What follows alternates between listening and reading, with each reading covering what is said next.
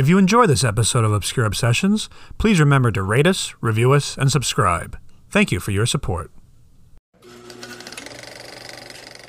And now, mini obsessions.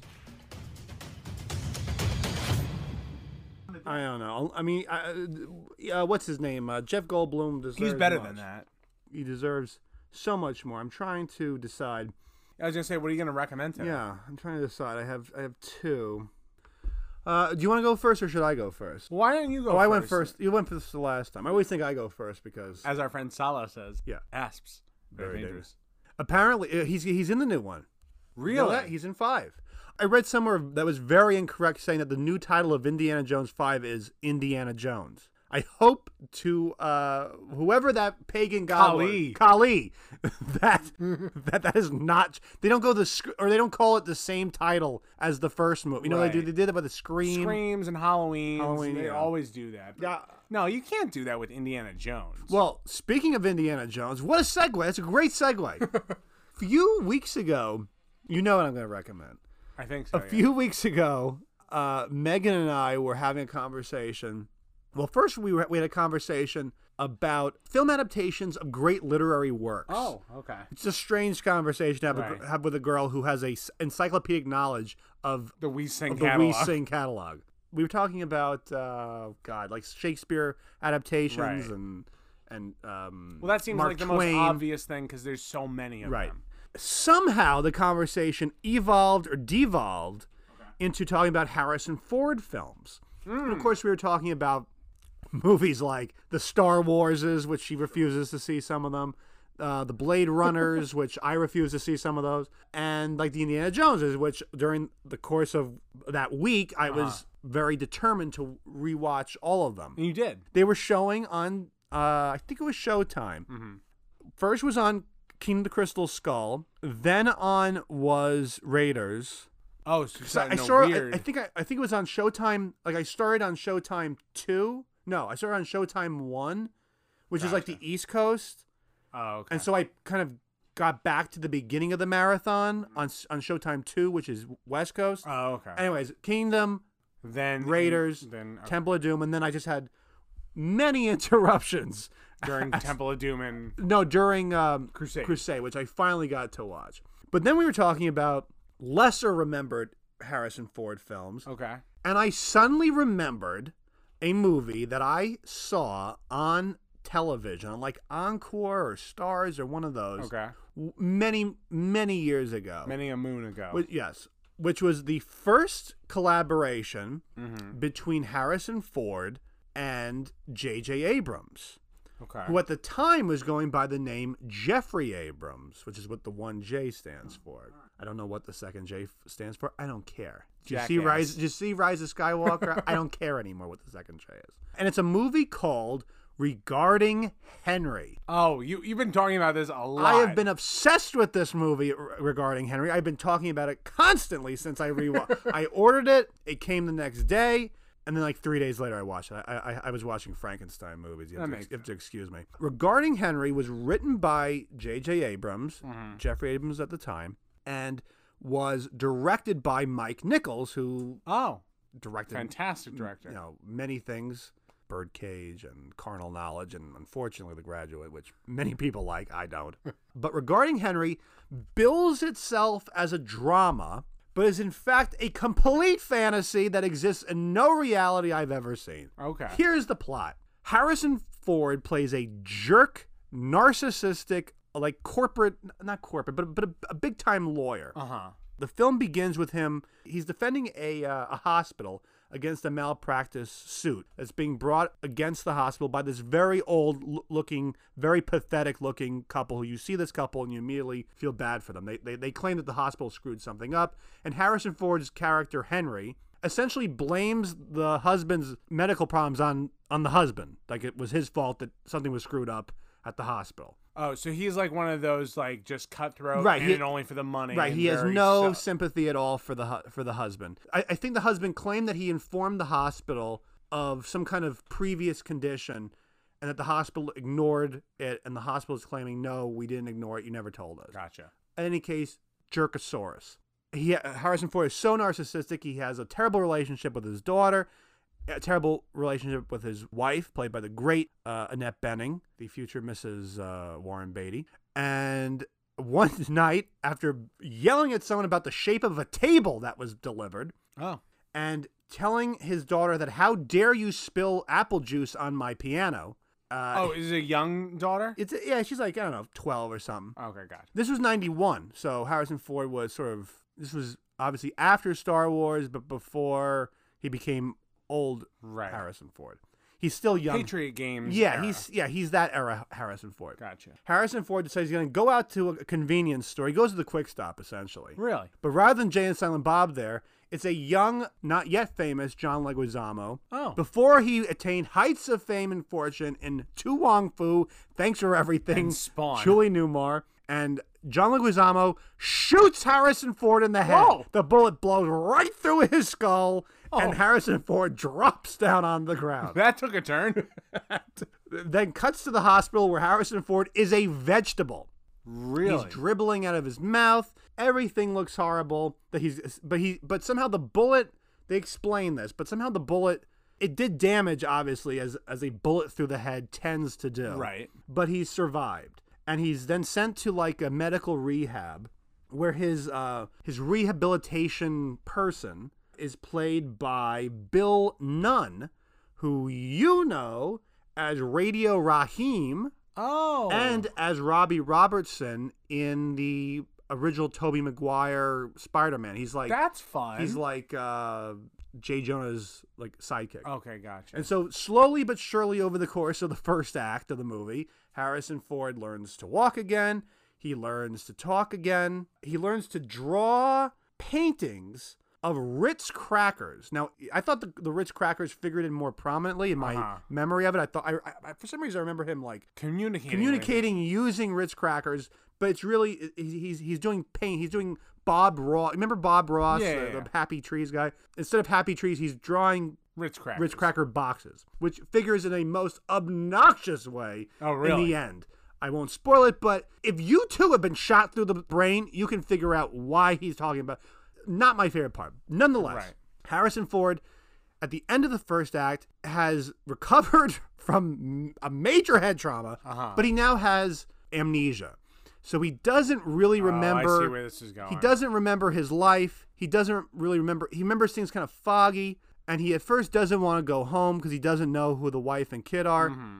But Bill Nunn sort of encourages him, and so Harrison Ford goes home. And he's now, of course, no longer mean and narcissistic. He's not quite childlike. It's not like he reverted to being a child, but he's he's a blank slate. Okay. And so he's now also a nicer guy. Oh. And so the rest of the movie is about him rebuilding his relationship with his wife and daughter, which is now completely different because he doesn't remember why he was a jerk. He's sort of been reset to being a nice person. Now, this movie is fantasy. Because first of all, at one point in the movie, Harrison Ford goes back to his job as a high-priced lawyer, and he is actually treated as though he was able to handle an actual case. Uh-huh.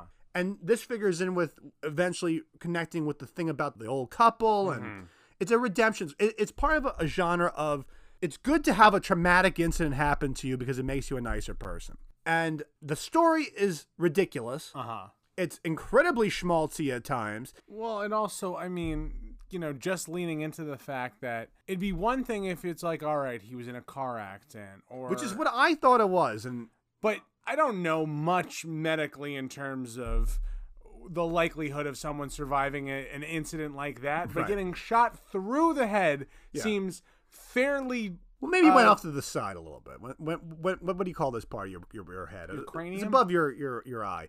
At any rate, having said all that, it's schmaltzy, and it's of a kind of movie that they used to make in the 90s. In the 80s, 90s, that are these kind of very sentimental dramas about people who kind of change after a traumatic incident and things like that. Having said that, I still liked it. Right. And the best part of it is watching Harrison Ford play a character who's so unlike anything. He's not Indiana Jones. He's not confident like Han Solo.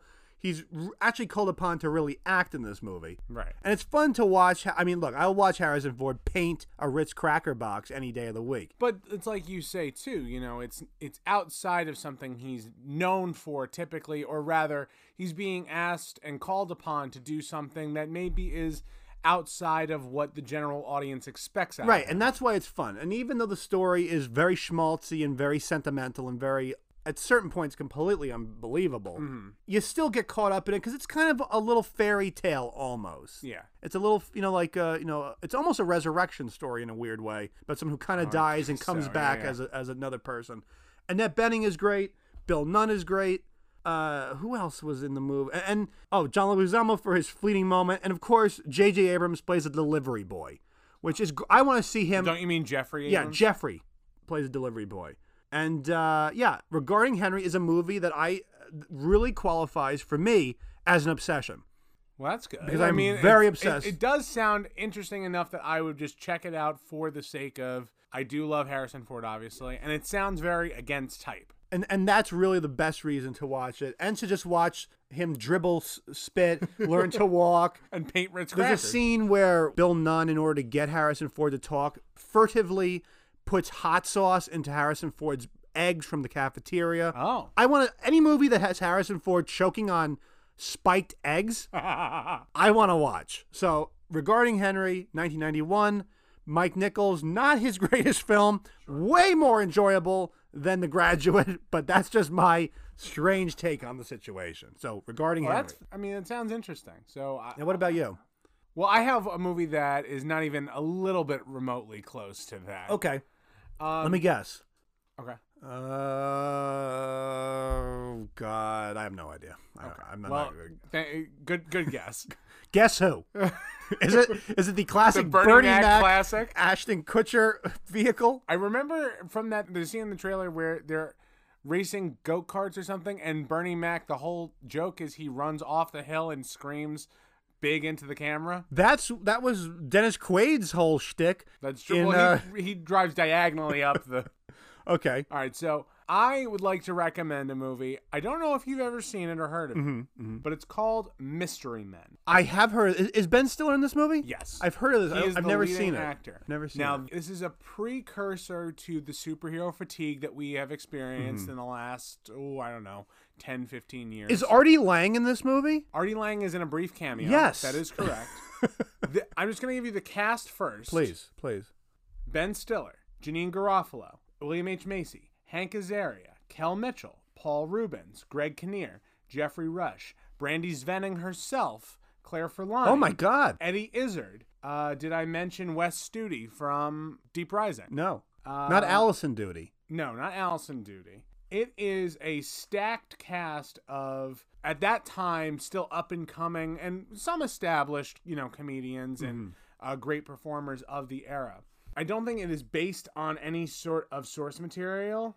Oh, there was a small comic book series written by Bob Burden about these. But basically, they are the unlikely group of superheroes. You have people that have powers or some sort of ability that's outside of what is the actually good powers. You have William H. Macy plays a character called the Shoveler, and his power is he's really good at shoveling stuff. I love this. Hank Azaria plays essentially a person with a split personality who thinks that his personality as the Blue Raja is sort of an emigrant of England who had studied in India, and his ability is that he throws forks really well. I love this. Kel Mitchell plays a character who can only turn invisible if absolutely no one is looking at him. Oh my God, Kel! You mean from Kenan and Kel? Kenan and Kel.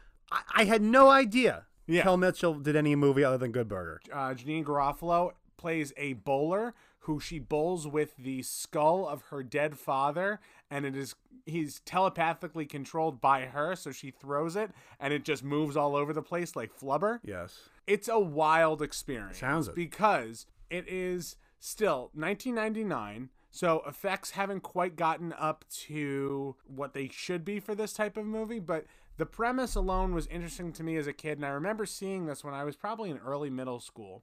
And the thing I love about this is that it feels more in line with it's more in line, I guess I would say, with Batman and Robin and Batman Forever, but it establishes this world in this city of a same type of level that I think Batman and Batman Returns does, where it doesn't feel like any other city that you've been to before. But on top of that, too, the cast is just so much fun. Ben Stiller is he's not exactly Tony Perkis. His character is Mr. Furious. And his whole thing is that he gets into great bouts of anger and fury, but he always comes across as essentially a kid with a poopy pants. Of the log. Right. Essentially, he does that at points. And Jeffrey Rush is the main baddie. He plays Casanova Frankenstein. Oh, I love that. And there's all these fun groups that he's recruited that are kind of like The Warriors, that movie where it's like all sorts of New York gangs. There's like the Susies, and they're like in jumpsuits and have kind of like bowler style haircuts. There's a disco group. There's like a hip hop group. But it's done with so much flair and so much fun. There really is not much you can do besides smile the whole movie because it's just so absurd. Paul Reubens doesn't necessarily steal the show, but he has quite a number of great lines and great number of scenes. His character, again, it goes for sophomoric, but his character's name is the Spleen, and he talks with a lisp, and he's like, "Hi guys, what's going on here?" And his power is he farts a lot. I feel like that's one of our characters. Right. The only other thing I can say of note about this, do you know the song All-Star by Smash Mouth? For the one from the original Shrek. Now you would think that. Yes. Written for this movie. I did not know that. Because if you go and watch the music video, all of the footage that isn't of the band is from this movie or trying to recreate sequences with those characters in the music video. So the story of All-Star is actually the story of Mystery Men? I guess you could make that argument. Interesting. Wow, I didn't know that. Who directed this film? No one I've ever heard of before directing another movie. The name of Kinka Usher. It looks like that was the last thing that they ever did, aside from a few Volvo showroom videos in 2007. I love that one. Look, not a fantastic movie. My nostalgia for it is sky high for it. It's not really a parody of superhero movies because it does end up becoming the thing it's mocking a little bit. Yeah. But I love how dynamic the cast is and how well the cast works together in this. It's essentially an anti-Justice League, but it takes place in this like superhero fantasy world, and it's done with a charisma and a charm that I think makes it well worth a watch. It is a little bit on the longer side. I think it's just shy of 2 hours, but it doesn't ever feel like a slowdown at any single point in the movie. And who does Brandy Svenning play? Brandy Svenning plays the love interest of Ben Stiller. Claire Forlorn. She's kind of a... remember in Tenacious D when they're at the diner and Amy Poehler shows up as the waitress who hates her job? Yes. Similar to that role, except then it's fleshed out and she's, she doesn't necessarily like the type of person that Ben Stiller is first portraying himself to be. Oh, and also I see cameos from Dane Cook and Doug Jones. Correct.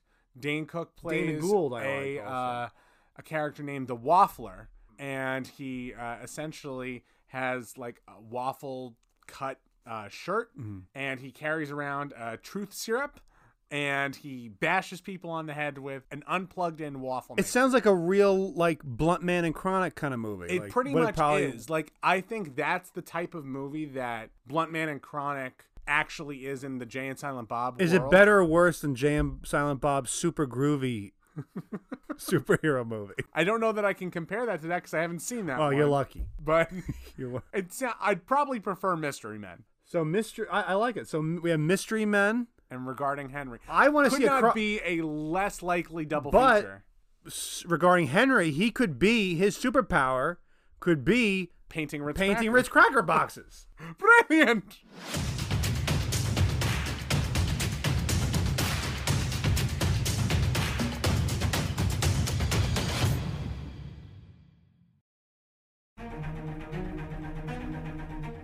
Mini Obsessions is directed and produced by Taylor and Nick Sicario and is a co-production with Tan Productions. Special thanks to Anchor for podcast distribution and to Twin Musicom and Walpurnian Music for providing the score. Be sure to follow us on Facebook, Instagram, and Twitter for episode details, previews, and more. And check out our blog at obscureobsessionsblog.blogspot.com for movie recommendations, lists, reviews, and articles. We thank you for your continued support.